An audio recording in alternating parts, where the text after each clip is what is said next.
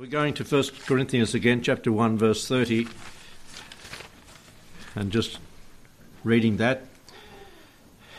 But of him are ye in Christ, who of God is made unto us. And we're looking at Christ is made unto us the last couple of weeks, and tonight he's made unto us wisdom.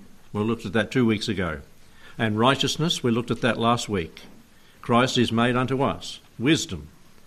Oh, it's wonderful to be a Christian and to be wised up.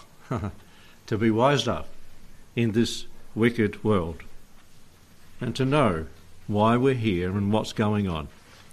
And I really feel for unsaved people, for neighbours and people that don't know, and for family that don't know and don't want to listen. They are not wise and don't know what's going on and going down. But we do know from the Scriptures. And righteousness. What a wonderful position that we have as Christians to be righteous before a holy God and to be declared righteous in Christ. We are made righteous by his righteousness being input into us, not and our sin being imputed to Christ. What a wonderful thing, and not by our works, righteousness. We looked at all that last week. And he's made unto us sanctification, and he's made unto us redemption. Wonderful thoughts. Let's pray. Thank you, Heavenly Father, that we have these things in your Son, our Saviour, Jesus Christ. And Lord, may we rejoice and be thankful and glad that these things have been made known unto us who are in earthen vessels, mere mortals, made from the dust, but have in us a soul and spirit that can relate and fellowship with an almighty and omnipotent and an all-knowing God. Thank you for this, Lord, and that we would wise up in Christ, and that we would study the Scriptures, whether these things be so. We would understand the reason and purposes of life and the things that happen to us here, and the things that are going to go on for eternity to the saved and the unsaved. And Lord, all these things relate to what goes on down here as well. Lord, they tie together. And the things that we do now will reap rewards, good or bad, in eternity. And I pray, Lord, that we'd wise up and do that which is pleasing. We'd live sanctified lives down here, that we might be vessels that can be used by a holy God. Bless us now as we think on these things and look at them through your word in Jesus' name. Amen.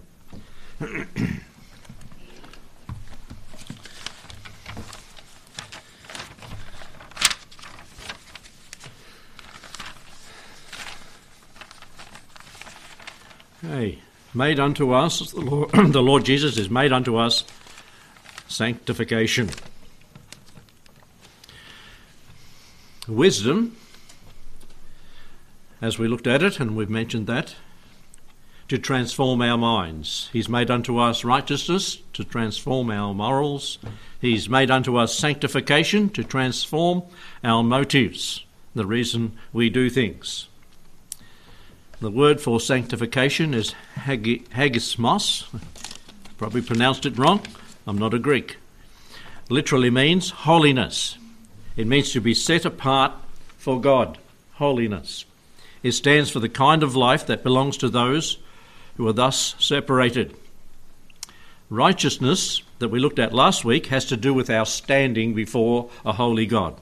Sanctification has to do with our state, where we are at presently. Righteousness meets the demands of the law before a holy God. Sanctification meets the demands of the Lord. Righteousness is imputed to us by Christ, as we looked at in Romans 4 last week. We looked at Abraham and David from Romans 4, imputed to us when we put our faith in the Lord. Sanctification is implemented in us by the indwelling Holy Spirit. Righteousness has to do with what we are by our natural birth. We are sinners, and we need his righteousness imputed to us to make us saints. Sanctification has to do with what we have become through our new birth. We have become saints.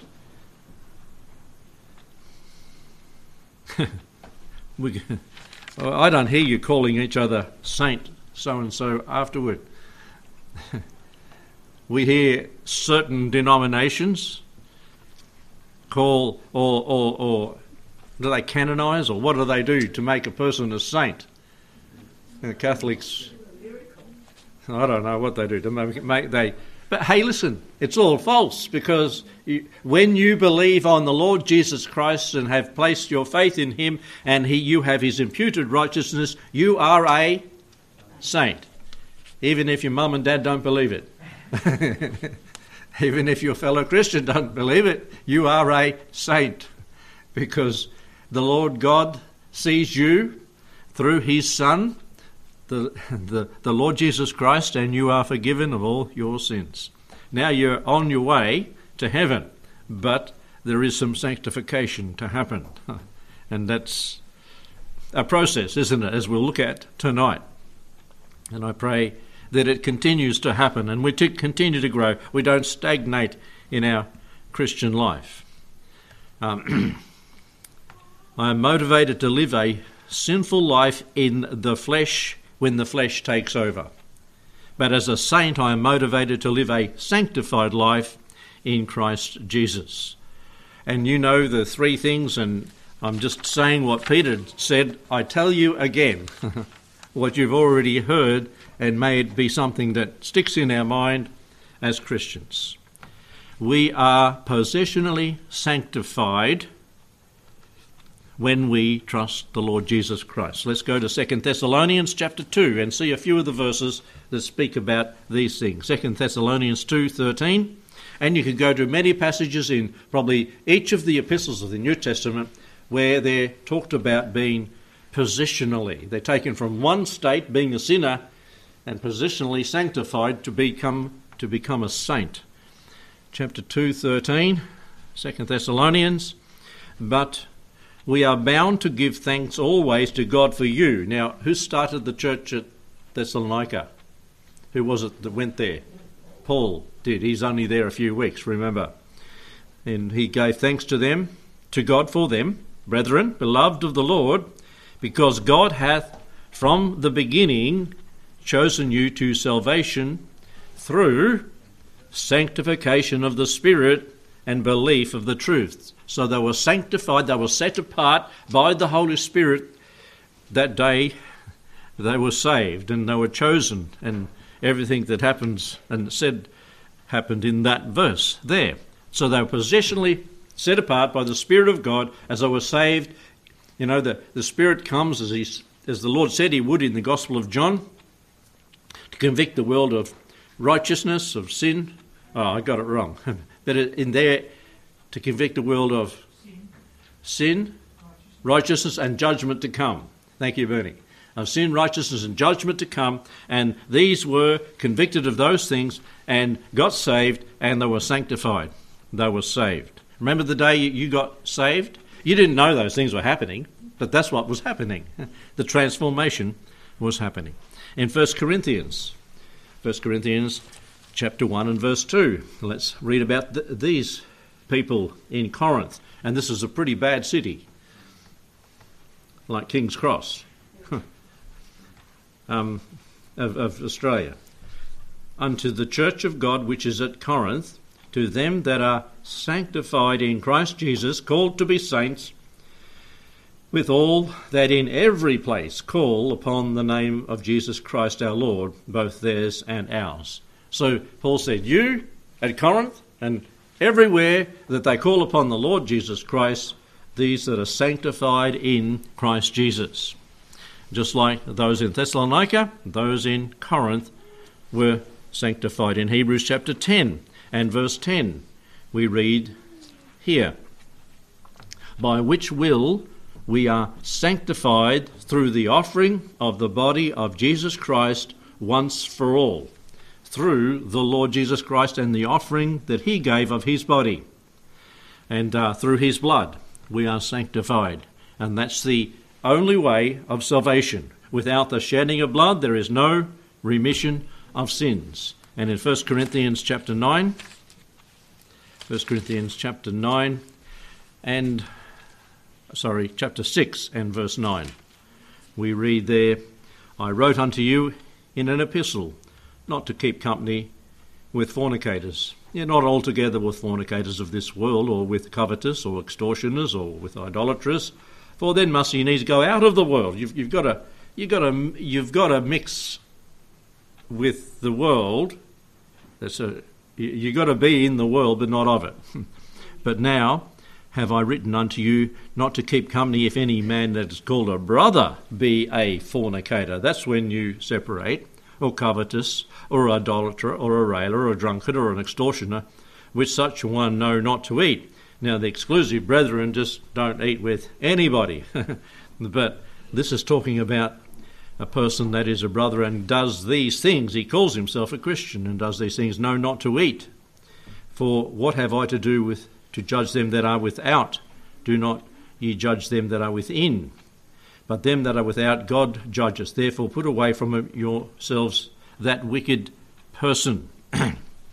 So we have been set apart from the unsaved world, from those that are without, and we become one that is within. Once we were outside, now we are inside. We're in the body of Christ. Positional sanctification. Now, the next stage of sanctification that the Spirit does in us is called what? And you've probably learnt it off by heart by now. There's the positional, and then there's progressive through life. And it's like a baby being born. It grows and grows and grows until you get old and you still grow in different ways. You grow bigger and heavier and so forth if you don't watch it. And that's the hard thing. You used to be able to... some of these young fellas, how many Weet Bix do you eat in the morning? Oh, yeah, Toby, let's pick on you. I know you go running up that hill. He runs up the hill 3 times and I just walked up and down once. Toby, how many Weet Bix do you eat in the morning? Oh, come on, I heard... Come on, more than 4. Who has more than 4 Weet Bix? 5? 8. There you go. That's better. Now, if you're... who's older here and eats Weet Bix? How many Weet Bix? 4. Oh, how many Weet Bix? Yeah. I had 2. If I have more than 2, you know what happens? You get bigger. Anyway, we're talking about sanctification, growing, bigger and better. But as Christians, we need to put on spiritual weight. I mean, in a good sense. We need to grow in the Lord. We need to be eating the good food of the Word of God. Sanitarium make Weet Bix. That's Seventh-day Adventist. But let's eat the good spiritual food of the Word of God to progressively be sanctified. 2 Corinthians chapter 3 and verse 18. And this is mentioned throughout the Scripture. This is a theme of the epistles. This is what Paul was pressing on the Christians constantly. Grow, grow, grow. But we all, with open face, behold as in a glass the glory of the Lord. There's the ultimate goal, the Lord, are changed into that image from glory to glory. There's the growth, from glory to glory, even as by the Spirit of the Lord, and that's the Holy Spirit mentioned there, as he prompts us to grow in the Lord, from glory to glory. And as I mentioned to start with, the Lord's coming is close. And we're going to face him soon. We need to be trimming our lamps and having them filled with oil, the Spirit of God. John's Gospel, chapter 17 and verse 17. It says this, sanctify them through thy truth, thy word is truth. There it is. eating the good word of God, sanctified through the truth of the word. And as you go to the book, ask the Lord to teach you something that might make you grow today, that might make you move forward in your Christian life, not stagnate in your Christian life. How better it is to come upon a spring of water when you're thirsty that's refreshing and fresh and clean, rather than a stagnant pool of water. 1 Thessalonians chapter 5 and verse 23 mentions this. The very God of peace sanctify you wholly. And he said, I pray your whole spirit, soul, and body be preserved blameless unto the coming of our Lord Jesus Christ. And so, in body, soul, and spirit being sanctified, the God of peace sanctify you wholly. That's what God wants. And we can see the example from the Old Testament over and over again. When God's people were not living holy lives, God did not use them as he could. But when they were committed and dedicated, and you can see it in the life of a king, when a king came to the throne and he threw out the idols, he went round the land and he cleansed the land, and he did that was right, God blessed the nation. It just is so simple to see. But when they didn't, and they put up the idols and they worshipped false gods, God cursed the place. And the enemies came in upon them. And it's so true in the Christian's life as well. It just happens that way. The curses come, the problems come, the burdens press on us, and we say, why is all this happening? Because, as it were, we're cursed with a curse. We're not doing what God wants, and these things press upon us. You're answering your own question when you ask that. Why are all these things coming upon us? And sometimes it can be because we're living righteous lives, and we can thank the Lord that they're pressing upon us. Verse 19 of Romans 6 reads, I speak after the manner of men because of the infirmity of your flesh. For as ye have yielded your members, and it's talking about the body, members, servants to uncleanness and to iniquity unto iniquity, even so now yield ye your members servants to righteousness unto holiness. So before my feet took me to places I shouldn't go as a Christian now. But now my feet take me to church. Now my feet might take me to some place to witness to somebody. Now my feet might take me to the prayer room and to pray with, to the prayer closet, or to pray with others about things of the Lord. So progressive sanctification is something the Lord desires. He wants us to grow. And as you grow, even as a young person, and they become a Christian, they grow physically, they grow spiritually. And it's great to see. When a person becomes a Christian who is an adult already, you see them grow like a weed, we say.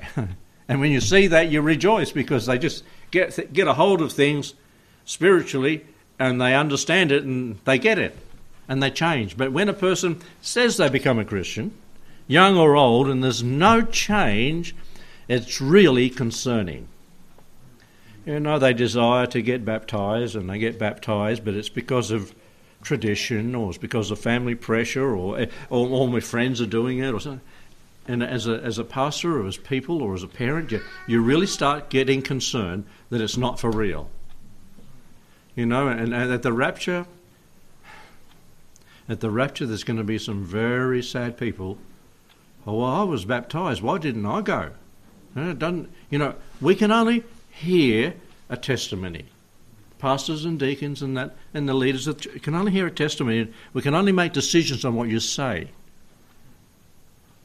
I really want to see the evidence in your life. Not a desire to go the way of the world, but a desire to go the way of the Lord and be separate and sanctified and serving Him. And as parents, that's what we want for our children. As pastors, that's what I want for the people. An evidence, an easy see evidence of progressive sanctification. Positional, progressive. Christ is made unto us, sanctification, positionally, progressive, and the great one is the third one, 1 John Let's go to the 1 John chapter 3. 1 John chapter 3 and verse 2, and this is mentioned many times as an encouragement, as a warning even. Chapter 3 verse 2, 1 John. Beloved, now are we the sons of God. It doth not yet appear what we shall be, but we know that when he shall appear, the Lord Jesus shall appear, we shall be like him, for we shall see him as he is. And what do we call this? What part of sanctification do we call this? Permanent, complete, whatever. This is permanent, eternal sanctification. This is never to change. This will be for all eternity. You say, how boring? No, we don't have no concept if we say it's going to be boring in heaven. No, we don't. It's going to be wonderful.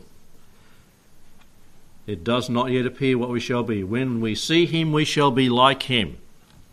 And we like him for all eternity in perfection, body, soul, and spirit. Our body shall be changed. It'll be like his permanently. In Ephesians chapter 5 and verse 27, it's talking about the bride of Christ. It's talking about the church. And it says of the bride there that he might present it, the Lord Jesus might present it, the church, to himself, a glorious church, not having spot or wrinkle or any such thing, that it should be holy and without blemish. And the Lord is doing that. He's progressively putting it together, but one day he's going to present it to himself just so. Perfect, complete, perfectly sanctified. There won't be spot. And remember the parable that, now, I'd have to look at it for its exact interpretation, but an application of that. The wedding feast was there, and there was a fellow without a wedding garment on, and what it was said, grab him, hand and foot. It's like grab him by the scruff of the neck and the feet, and turf him out. He's not welcome here. He's not one of the bride. He's not got the right garment on. You have to have the garment of salvation in the Lord Jesus Christ. Now, that's an application, okay?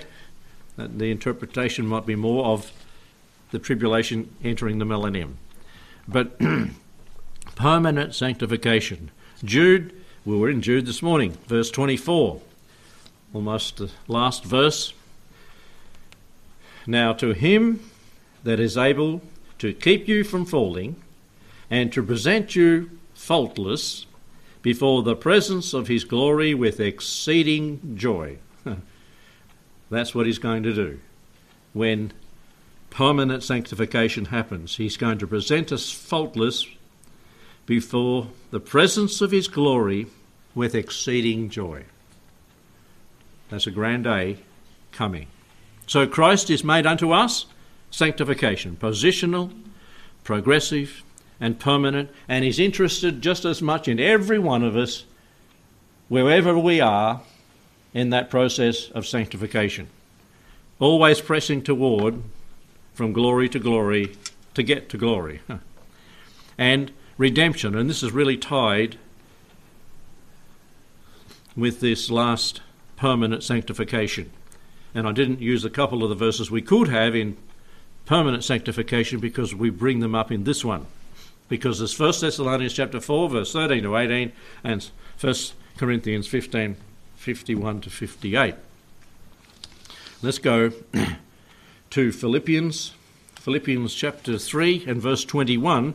I might just read this one for you, where it says, who shall change our vile body, that it might be fashioned like his glorious body, according to the working by which he is able to subdue all things unto himself.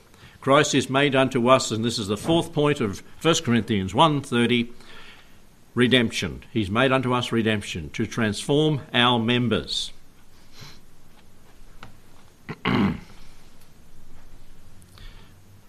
One day, we could say, and we can pick on the old people here, one day Adolf will be able to see right. Can you see me? No. No, okay. One day you'll be able to see me and you'll say, ah! Also, yeah. But when you do see me properly next time, I'll be younger. So you say, wow. And Brother McConnell, one day when this happens, you'll be able to play that game of golf without your knee hurting anymore. Isn't that right?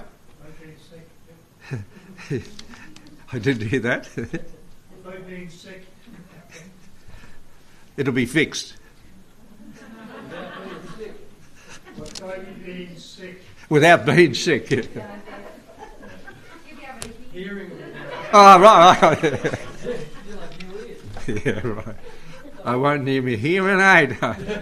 Everyone tells me I should get one, right? But won't it be good? They won't have to speak up in my house. Anyway, I won't say what I just thought. We will be fixed and we'll be able to get around like we were when we were younger. Redemption of the body, a great day. And maybe we do grow old so that we do appreciate what heaven will be like, and we do look forward to and groan and wish that day to come sooner than later. He shall change our, and this word here, vile body. That's sort of, well, that's pretty blunt, isn't it? That it may be fashioned like his glorious body, according to the working he is able to do these things to us. There'll be no longer those evil desires that come in this natural body, this old man that we all have in our hearts. This old man will be gone and the new body won't have those desires. Let's turn to Romans chapter 8. You know, we can condemn each other because we can see some things that we may ourselves tend to lean toward in the vile body we have. But remember, if your life and thought life was put on display, you also have a vile body.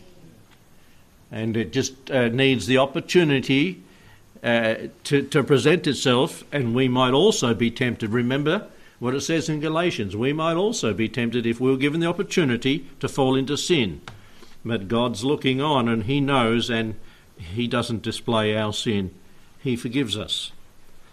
And praise him for that. Romans chapter 8 and verse 23 is talking about creation and how it's groaning and it's waiting for the redemption that the Lord will bring it as well as us, the redemption we will get. In verse 23, and not only they, the creation, but ourselves also, who have the first fruits of the Spirit. We have that down payment of the Spirit of God, even we ourselves, groan within ourselves, waiting for the adoption, that is, the redemption of our body. I know that this headache, if it doesn't go away, will be gone then. It will be gone. And the limitations and the loss of memory and the inability to remember. You know, when Troy asked a question this morning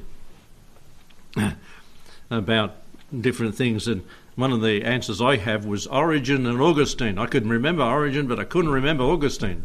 Why can't I remember that? I know that bloke's name, and I just wouldn't come. You used to be able to just like that, and in your memory. Well, this old body won't be like that anymore. The redemption of the body, the memories. But praise God, in heaven, when we get there, the memories of the wicked things will be gone. Don't you think? I think. Gone, erased. The things that were evil, the things that were wrong, will be erased. Only God can do that. And praise him for that. And waiting for the adoption. Are you waiting for the adoption? That is, the redemption of your bodies. You know, that is the adoption completed. As it says there, waiting for the adoption, that is, the redemption of the bodies. Waiting for that to be completed. What a day it'll be. Chapter 15 of 1 Corinthians. Let's see how it happens. Verse 51, behold, I show you a mystery. We shall not all sleep, but we shall be changed in a moment. That changing, that redemption that adoption of the body. In a moment, in a twinkling of an eye, at the last trump, the trump shall sound, and the dead shall be raised incorruptible, and we shall be changed. For this corruptible must put on incorruption, and this mortal must put on immortality. And then shall be brought to pass the saying in verse 54, that is written, death is swallowed up in victory. O death, where is thy sting? O grave, where is thy victory? A wonderful day it'll be when that happens. Thanks be to God who giveth us the victory through our Lord Jesus Christ. Redemption, the transformation of our members. And the wonderful portion that I'm very thankful is in the Word as a pastor, for at funerals I oft use this portion, 2 Corinthians chapter 5. We know that if our earthly house of this tabernacle were dissolved, we have a building of God, a house not made with hands, eternal in the heavens. For in this we groan, earnestly desiring to be clothed upon with our house, which is from heaven. If so be that being clothed we shall not be found naked. For we that are in this tabernacle do, notice this word, it's found in Romans 8 that we looked at, and it's found here, we groan. This is not the final one.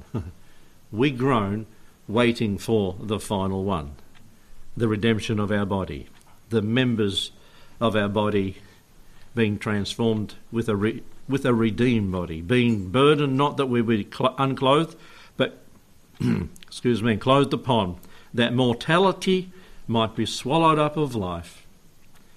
Now he that wrought us for the self-same thing is God, who also hath given us the earnest, the down payment of the Spirit of God in salvation. That's the seal by which we know that one day the mortal body will be in his transformed and become immortal and be in his presence. The Spirit of God that we have now. Therefore we are always confident, knowing that while we're at home in this body, we are absent from the Lord. We walk by faith and not by sight. We are confident, I say, and willing rather to be absent from this body and to be present with the Lord. Wherefore, brethren, we labour that whether here or there, present or absent, we may be what? Accepted of him. So what we do now reflects of what we're going to be in the future. We walk as though we were there already, sanctified, saintly lives, so that we won't be ashamed before him when he comes. Or if we should die, we would not be ashamed to go into his presence. For we must all appear before the judgment seat of Christ, that everyone may receive the things done in his body according to that he hath done, whether it be good or bad. Shouldn't that behove us to just live right every day, to think right every day? Because one day we're going to go, and we're going to meet him, and we're going to have to give an answer. And if we're behaving wrong, if we're thinking wrong, if we're doing wrong, we're going to have to give an answer. We're his children, we're saved and secure, but we're going to miss out on the well done. We're going to miss out on the rewards. We're going to miss out on the opportunity to give back the crowns that he could have given us and we could give back to him. Each of these words we've looked at here, these theological words, carries a special meaning. Righteousness has to do with our standing, as we said to start with. Before God we are justified. God declares us righteous in Christ. Sanctified means set apart, to belong to God. That talks about our state. Redemption emphasises the fact that we are set free. Speaks of our surety in Christ. He's paid the price on the cross. So in one sense we have three tenses of salvation here. We've been saved from the penalty of sin. We are being saved from the power of sin. In sanctification, we shall be saved from the presence of sin, redemption complete. And every believer has all of these blessings in Christ Jesus. One commentator said this in conclusion to this chapter. As you review this chapter, you can see the mistakes that the Corinthians were making. Now, the Corinthians were not a wholly sanctified people. That's why Paul had to write Corinthians, 1st and 2nd Corinthians. The Corinthians were making mistakes that helped to create problems in their church. They were not living up to their holy calling, were instead following the standards of the world.